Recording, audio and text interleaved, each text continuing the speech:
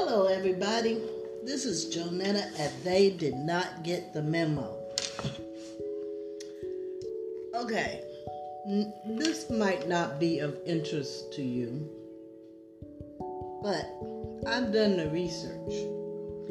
You know that drawer that you have with all those packets from all those trips to the fast food store? Okay. And from the pizza delivery guy? Now,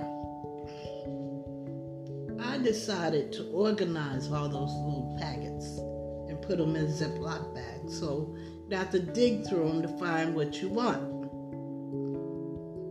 And I gotta tell you, I have a gazillion crushed red pepper, chili sauce, Chinese hot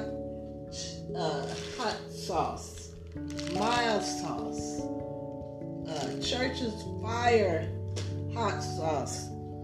And I thought to myself, I said, no wonder people are in such a damn bad mood. They eating all that damn hot food.